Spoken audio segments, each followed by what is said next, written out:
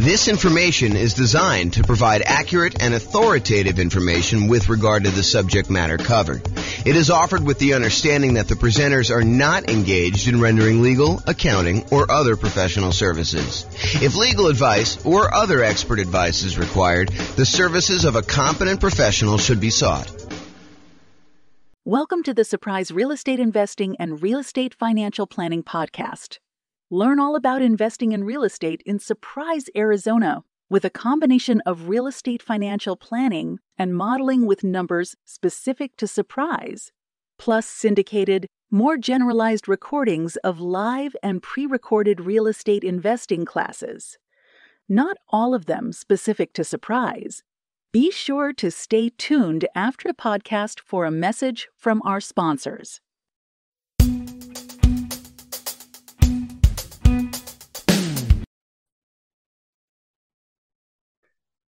Welcome, everyone, to the Investor's Source, your source of all wealth and wisdom. I am here today. I'm Dave Goldberg, president of Investor's Source. I am honored to have with us today a friend and someone I've known for basically back to the beginning of our company about 11 years ago, James Orr. James is one of the top real estate people in all of Northern Colorado. He's been a broker for Your Castle Real Estate for many, many years, focusing now on real estate education and real estate financial advising, which is a cool thing I haven't heard of much. So welcome, James, and I want to give you a little opportunity to introduce yourself. Tell us a little bit more about your background and what you've been doing these days. Thanks, Dave. I appreciate it. I'm James Orr. I took sabbatical probably about a year and a half ago now. Did sort of like a test retirement from real estate brokerage, and it turned into more of a full-time retirement sort of thing. But in my spare time, I'm working on our software that does financial modeling of real estate investments for like mom and pop landlords primarily. Like, how long will it take you to acquire the number of rentals you want, and how risky is the strategy you're considering versus another strategy. And so in my spare time, in my quasi-retirement, that's more of what I've been doing lately. So yeah, thanks for having me on.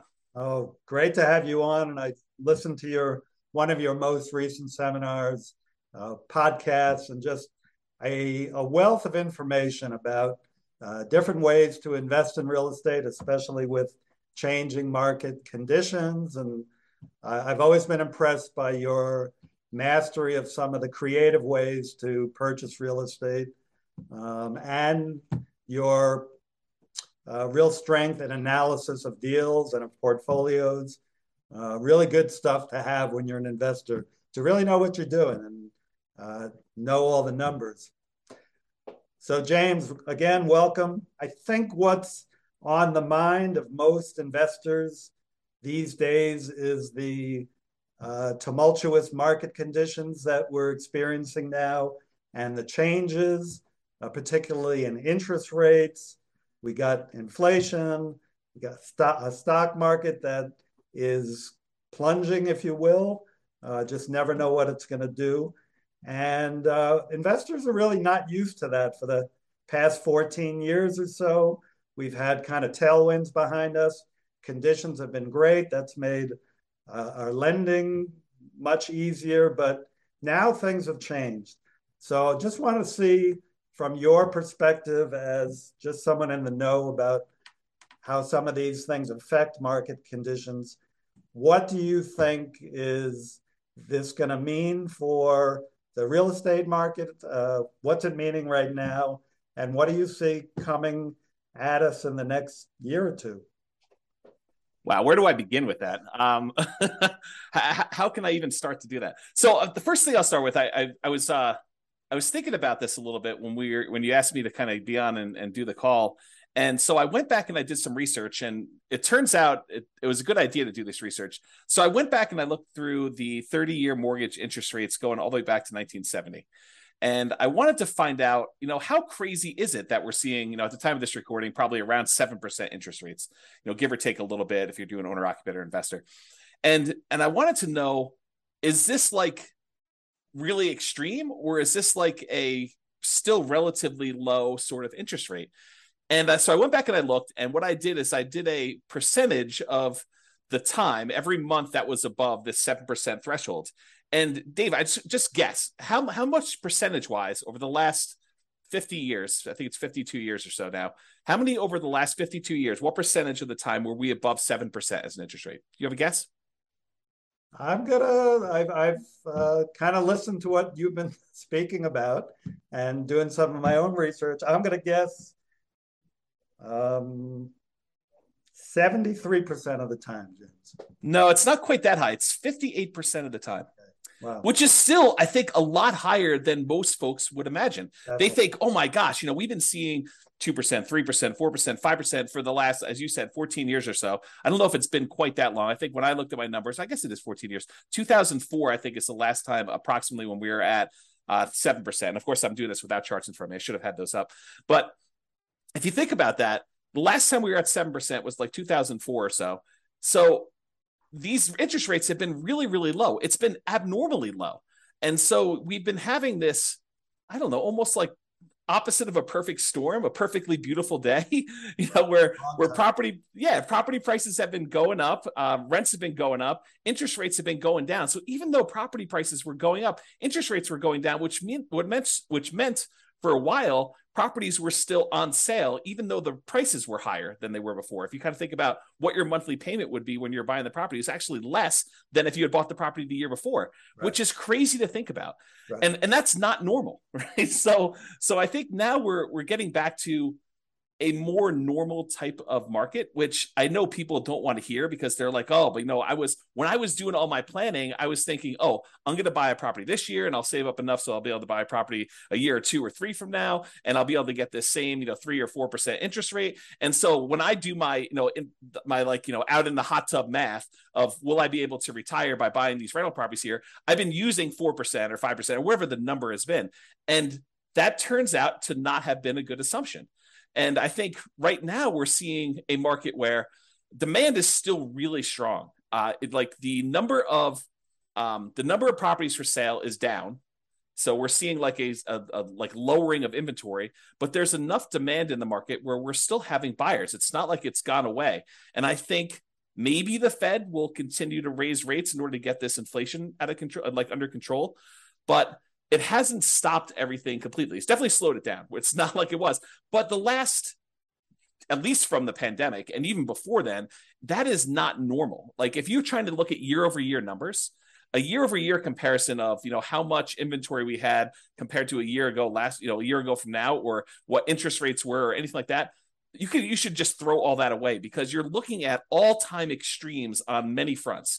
All-time extremes for days on market, all-time extremes for low interest rates. And so you can't compare now to then and say, oh my gosh, the world is coming to an end because days on market is increased by 30%. Well, it increased by 30% from like 25 days, which 25 days is crazy. I mean, a more normal market is like, I don't know, 3 months to 6 months for a property to sell. Right. So 90 days to 180 days. Right. So to think that, going from 25 days, now it's increased to, I'm looking at a chart. I happen to have this one up because it's just down there. I'm looking at this. We're probably at around 60 days or so for that. So even if it's doubled, that's still lower than normal. It's lower than what a typical market would say. So what was the question again, Dave? I'm like off on these tangents here, but I want to make sure I answer your question directly. No, that's kind of a good recap of a historical perspective that a lot of us are just not looking at. We're so used to, in these last few years, as you say, very unusual low interest rates, that when these rates have gone up, we think it's the end of the world, but it's actually approaching more normalcy.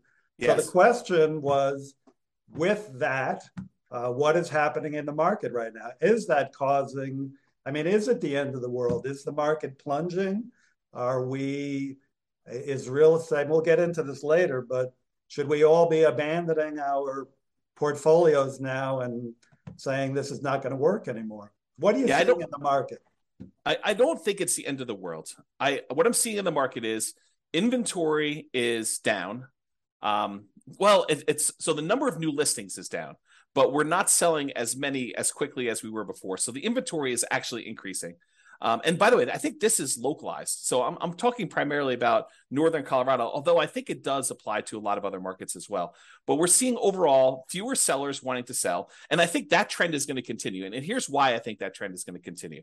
If you think about all the sellers that bought properties and they locked in these ridiculously low, in retrospect, interest rates, I think the last interest rate I got was like 2.25 on a 30-year loan, which is insanely low. Now, the chance of me going out there and selling that property and losing my 2.25% interest rate is almost zero. It would take some type of extreme motivation for me to want to get rid of that interest rate, because it's almost like free money, right? If inflation is normally, I don't know, 2 to 3%, and your interest rate is 2.25, your actual interest rate is lower than what inflation is. So that's just crazy to think about. So you have all these folks that got, 2, 3, 4% interest rates, and now interest rates are at 7. So there's a significant financial penalty, a disincentive for them to go out and sell their property, go buy one that's presumably more expensive at a higher interest rate and take a double hit on that. So I think that's one of the reasons why we're seeing fewer sellers sell their properties on the market. We're seeing just a lack of new listings coming on. So I think that's one of the reasons why we're going to see that. And that I think will continue for a little while. And no one knows. Maybe the Fed chairman knows sort of what he's thinking, but I don't know. Like, no one really knows what they're going to do with interest rates. There's speculation that they're going to continue to raise rates if we see inflation still continue to be above where they're trying to get it at. And they've stated publicly that they want their interest rate to be around 2%, and it's been whatever it was, 8% or something crazy. So they need to go down quite a bit. And so one of the levers they kind of pull on in order to adjust inflation is they raise interest rates to try to slow down the economy. And that may hurt. I mean, that may really punish a lot of folks in the economy. We're seeing prices of things go out of control, which is what the inflation is measuring and how they're trying to get it under control. But they're really trying to push those rates up in order to get inflation under control and get the economy there. But that may slow down things quite a bit. So all the buyers that were struggling, affordability is at like all-time lows. We're seeing prices go up really, really high over the last few years. And now with a combination of those and the really high interest rates, affordability, which is a measure of both those things, it's basically how affordable is a property based on the current price and the current interest rates that they can get on those. So affordability is like way, way down. And so you have a lot of folks that are priced out of buying houses, and they're really struggling to do that. So you take a big pool of the market that you used to have there, and you kind of pull that aside.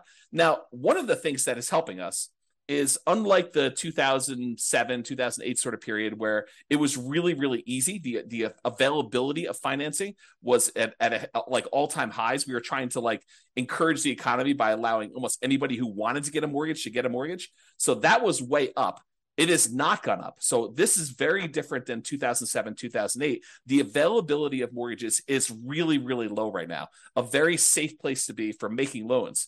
But I don't know, you've got these kind of factors of sellers not wanting to sell, so fewer properties available for sale, but you still have some demand for people who want to go buy properties, except they're kind of forced to do it at these high prices and these really high interest rates, which hurts a little bit to be able to do that. I don't think you're going to see a lot of motivated sellers, at least in the short term. And one of the reasons why I think that is, you've got all these folks that they bought 1 year, 2 year, 3 years ago, and property prices have gone up 5, 10, 15, 20% in that really short amount of time. So even if they're motivated, they could go out and sell their property with a real estate agent and be out of it without having to be upside down or any type of really crazy motivation. So I don't think we're going to see a lot of motivated sellers in the short term, at least. That may change. I mean, who knows? Do I think prices are going to go down? Maybe. I mean, is it unreasonable that if you've had a roller coaster going up like really, really fast and gaining 5, 10, 15, 20, 25% in value over the last few years, that it kind of overshoots a little bit and it kind of has to come back down a little bit?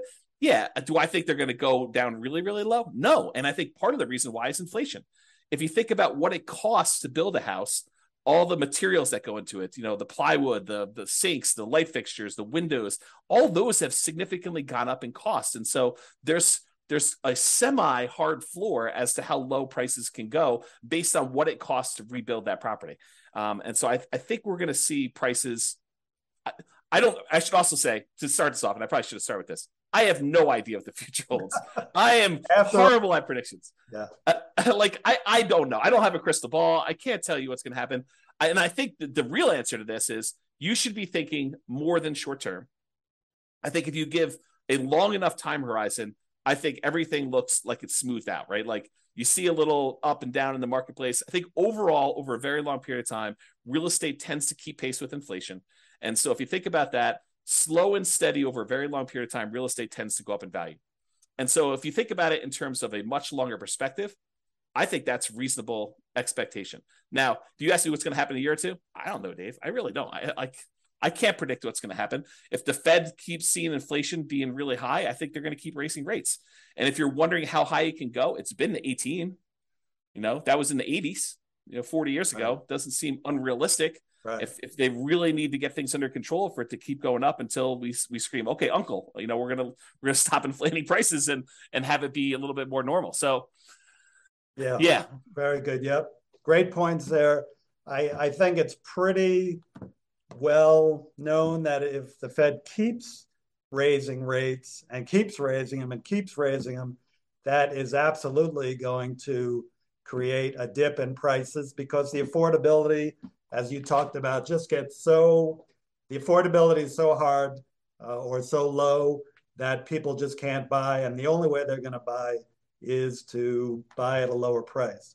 Well, so I do want to comment on this. If you study history, you will learn what they did back in the 80s when we saw these 18% interest rates. Do you remember what they were doing back then, Dave? I was young, kind of like you were back then. Okay. Yeah. So if you go study history, we had all these types of taking over debt or doing wrap financing or things like that, where sellers were then saying, okay, we realize 18% interest rates are really hard. Only some people are going to be able to qualify for those. We'll go ahead and we will carry back financing for you. And if you've got a seller who has a 3%, 4% loan, and they have a bunch of equity, maybe they're willing to do wrap financing where they say, okay, we'll accept payments of whatever it is, $1,800 a month on this particular house, and we'll carry that for 2 or 3 or 4 or 5 years or whatever the period of time is. And I'll make payments on my underlying 3% financing rate, and we'll just keep that there until you go buy a property.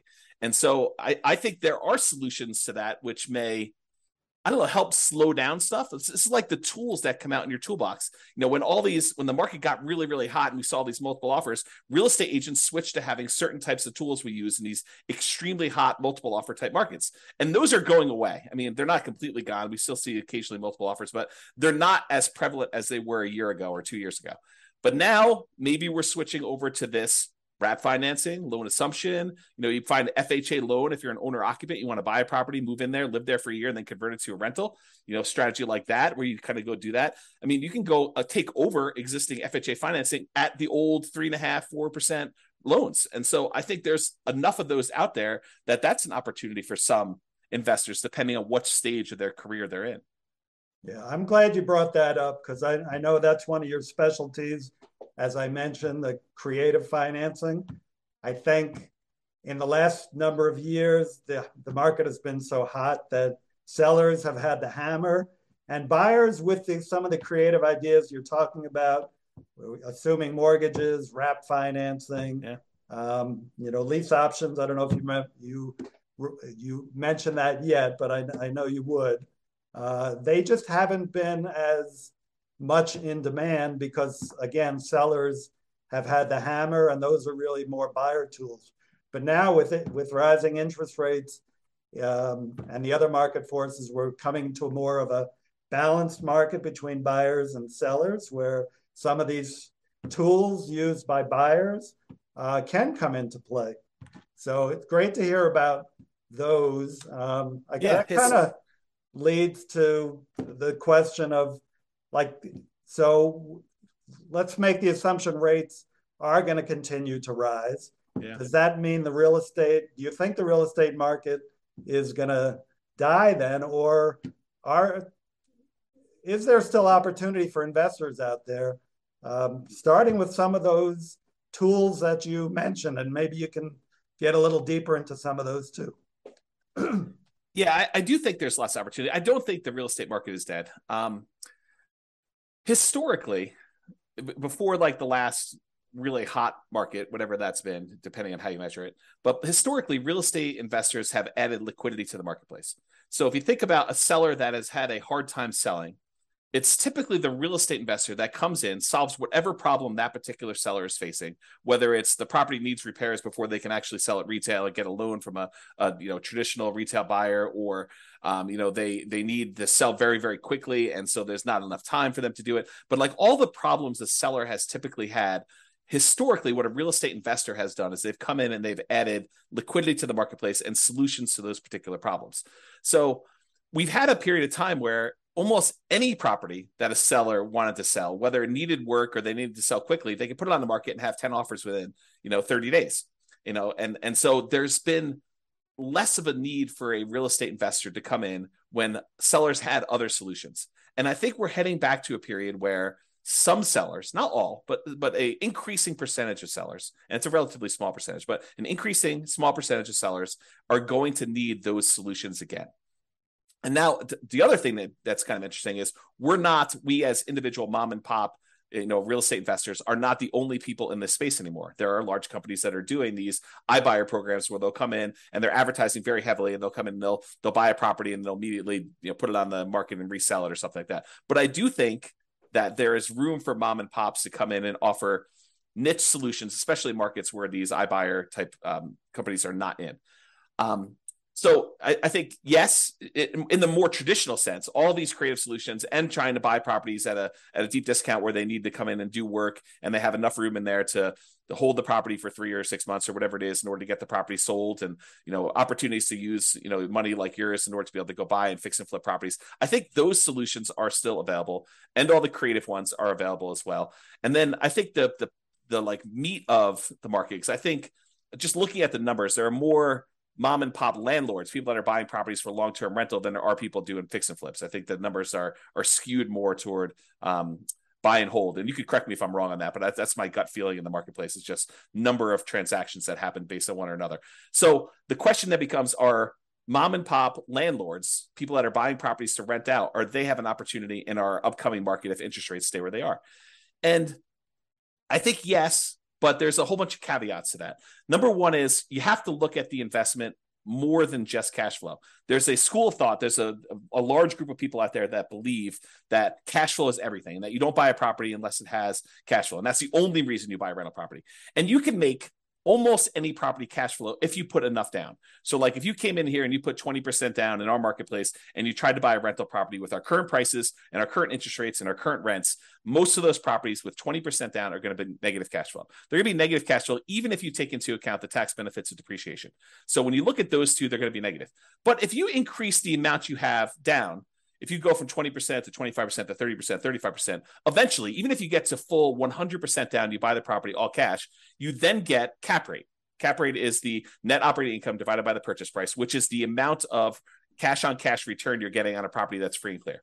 And so if you think about that, the more you put down, the closer you get to cap rate. Right. So your cash on cash, you put 20% down, maybe negative, and maybe, negative 10% cash on cash. You put 25% down and maybe negative 5% cash on cash. You put 30% down and maybe 0% cash on cash. You break even. Put more than that down. Now it's sort of like, whatever it is, 2% cash on cash. Eventually, if you put 100% down, it gets to what cap rate is. And cap rate on a property might be, 4, 5, 6, 7, 8, 9%, depending on what market and what type of property you buy, somewhere in that ballpark.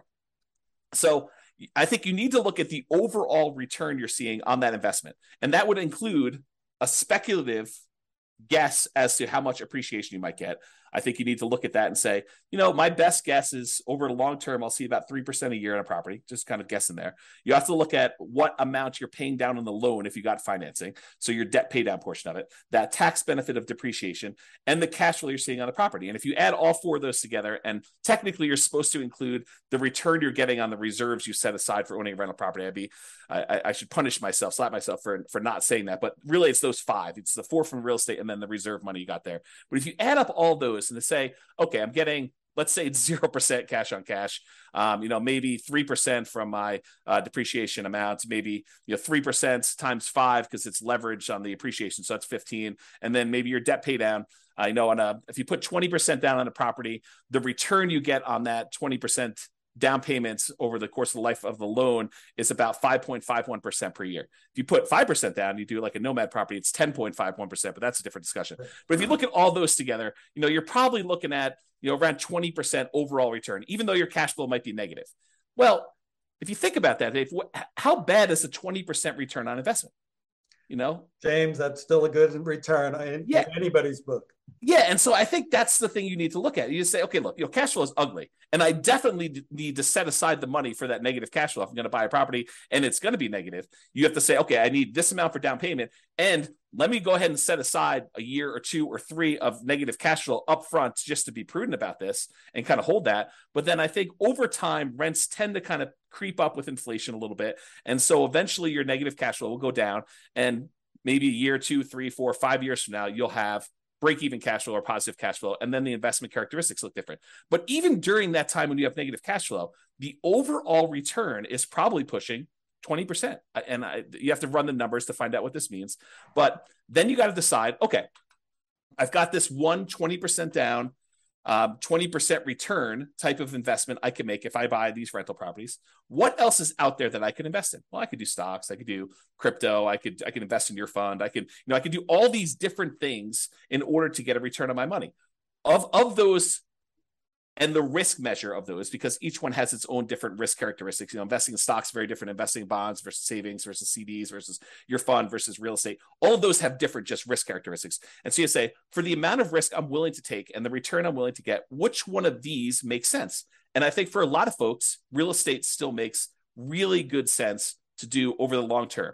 If you tell me I'm buying it and I'm getting out in 6 months, I don't know. I mean, unless you're going in there and adding value by doing some type of fix and flip, or you're adding some type of value to the property. If you're just doing it to speculate in the market, probably not, especially since the cost to get, especially out of the investment, tend to be pretty significant in real estate compared to other investments. But I think you look at that and you think, where else can I get this return? And is that a worthwhile risk to return kind of trade-off for me to make? And I think for a lot of folks, it is acceptable. Awesome. Of course, my fund is number 1, but real estate is a close second. Actually, I've invested in both and done very well in both. I think just to kind of summarize what you said, and you gave us some great information there, it's just, it might be a tough time now to buying is a little bit, you're going to pay a little bit more, your cash flow may not be even positive in properties you're going to pick up. But historically, and as you said, historically, we're really not that much higher now with rates than we have been in the past. The greatest builder of wealth has always been real estate and should continue to be. You still got to buy very intelligently and hold for the long term, but real estate can still be a great investment over time. Dave, I want to add one more thing to this discussion if we can. So I did a podcast episode. It's probably like 2 weeks ago now. And one of the questions that came up was, with interest rates at 7% and having this negative cash flow with a reasonable 20% or so down payment, is it better for me to go ahead and save up money to buy properties free and clear, where I get rid of the kind of like the interest rate component of this, where I have negative cash flow, or it's ugly to have this negative cash flow on a property. And so I went and I did some analysis, and for just this one kind of sample case, it's a reasonable person saving 15% of their income. I figured out how long it would take them if they saved up 20% down. I did 15%, 20%, and 25% down. But for the 20% down number, I had them save up 20% down, buy a rental property, save up another 20% down, buy another rental property. And I figured out how long it would take them to be financially independent. Then I had the same exact person saving the same exact amount of money, buying the same exact property, but instead of putting 20% down, they saved up until they had to buy the property free and clear, where they didn't have any mortgage on it at all. And so the question I have for you is, how much longer did it take the person who is saving up to buy properties free and clear to be financially independent as the person who is putting 20% down and buying leverage rentals? What do you think the difference in time it took was? I'm going to guess 1 year, James. Oh, so you must have seen my presentation. I did. See? It's so surprising to people when I tell them. I was blown away by that. Right. It's so I'll say it out loud so that everyone can be very clear of what we just said. The person who saved up 20% down, bought a rental property, then waited until they had another 20% down, bought their next rental property, and they kept buying those rental properties as quickly as they could until they got up to 10 rentals. And then how long did it take them to get to the point where they had enough money coming in to be financially independent versus the person who saved up and bought the property free and clear with no loan at all. And it took them like 20 something years to buy their first property to be free and clear. And then the next one was much, much faster because they had a lot of extra savings from that one rental property. But it only took them 1 year more to be financially independent than somebody who is buying the rental properties and buying them with 20% down. And I think that blows people's minds. So if somebody is out there thinking, it's really hard for me to pull the trigger in this market, just save money. Invest in something else, invest in your fund or invest in stocks or whatever makes sense for you in the meantime, while you're waiting to save up your money. And then when you're ready to buy a rental, whether that's buying a property that's free and clear or buying a property with 50% down where now it does cash flow, or 30% down, or whatever the numbers make sense. But don't stress out. It's not that much longer for you to be financially independent if you take your time and you save up and you buy these properties free and clear. And the risk dynamics of a free and clear portfolio, very different than the risk dynamics of someone putting 5% down or 20% down or 25% down and buying rental properties. So a lot of good points there for people think highly leveraging is the way to go. And I'm not going to poo-poo that because I did that, but I've also done the strategy of buying and paying down properties and having them free and clear. And that for me and other investors I know has worked really well, getting properties paid off. Yeah. So looking to wrap up now, I think, again, what's on the mind of a lot of investors, James, is like, how is what's happening now different than what happened in 2007, 2008? How would you describe what's different? I mean, you started explaining that already, that, conditions are different now, but maybe you can wrap up with that. Do you think we're heading into another 2008 or are things different now that we're not going to see a crash and maybe more of just a leveling out of the market? Yeah, so I can't predict whether or not we're going to see a crash or a leveling out. I really don't know. And I would have thought, if you had asked me like right when the pandemic was hitting, what was going to happen in the real estate market, I would not have predicted it's going to go up, what for this 30% in 3 years or something like that. I would not have thought that at all. And so my prediction skills are very lacking. I will tell you, looking at the numbers, the real estate market is very different than it was in 2007, 2008. So the number one thing I can think of off the top of my head is the availability of credit to people with questionable credit scores is very different. Like, we were giving loans to almost anybody who wanted a loan at that point. And we were giving a lot of them, nothing down or, 3%, 5% down loans to people that probably shouldn't have been getting loans at all. And then on the back end of this, we were basically packaging those up, calling them A+ type of loan products and selling them, securitizing them on the market, which was another issue altogether, because then we had all those fail and it kind of compounded. Derivatives and things like that. Yeah. And so I think that's very different than we saw before. I don't remember seeing us have this massive of a run up leading into 2007, 2008. And we have here. So a lot of the folks that bought a property, even 2 or 3 years ago, they've got a huge cushion of equity. In fact, if you look at how much equity we have now in our properties as a whole, like this, the whole country, I think we're at all-time highs. I think the amount of equity we have sitting in our properties right now is at all-time highs, which was not how we were in 2007, 2008. And so the question then becomes, well, how does, having our credit criteria, the availability of credit to people, be really, really low and have really good underwriting standards for those that are trying to get loans. So that's a much safer position than we were, that many years ago. And the fact that a lot of people that were motivated to sell before, that, if they needed to sell, they probably could still sell and actually break even or come out of it with a little bit of profit in it, that they'd still have this or be able to borrow against it if they need to kind of hold on to some stuff. Having that be different, what impact does that have moving forward, even if rates get much higher than they were in this kind of like pre-2007, 2008 period?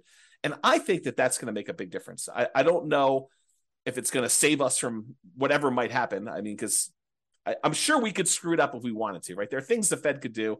There are things that we could do as a group to kind of make this go ugly. But I think overall, it's very different than it was in 2007, 2008. And my best guess is that even if we do see a softening or slowing down of appreciation rates or giving a little bit back, I don't think we're going to see a massive kind of decline in the market like we did then. But who knows? I really don't. Thank you. Yeah, just to add to that, from a lender point of view, as you said, the availability of credit is not as great. The underwriting standards, there are no doc loans. Maybe some are doing those, but those are not really part of the picture anymore.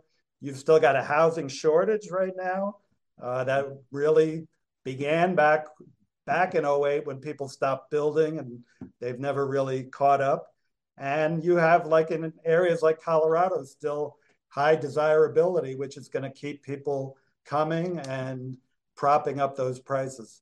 And, as you said, people who have low interest rate mortgages and they're looking to sell, they're not going to drop their price too much and go into a higher rate mortgage for what they're going to potentially buy if they've got this 2 or 3% mortgage on a house that they're in right now.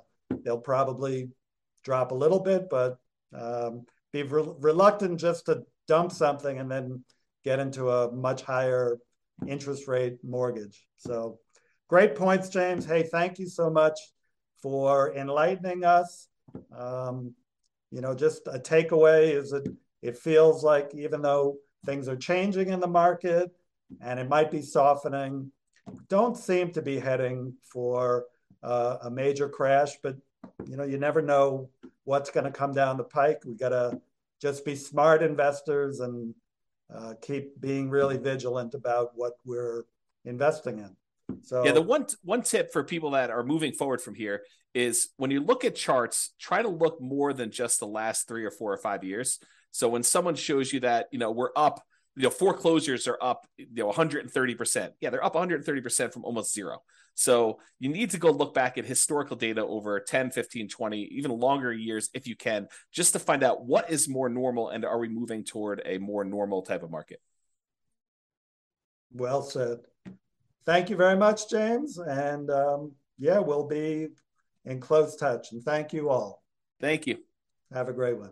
Bye-bye.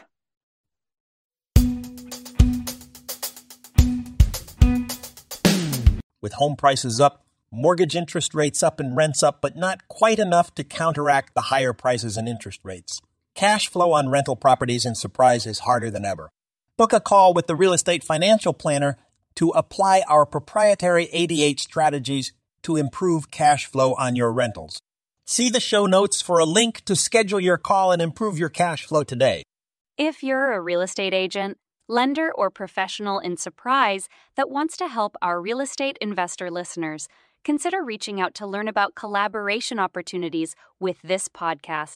We'd love to add more value to our listeners by having you assist our investors buy, sell, and finance their real estate investments. See the show notes to schedule a call to discuss collaboration opportunities.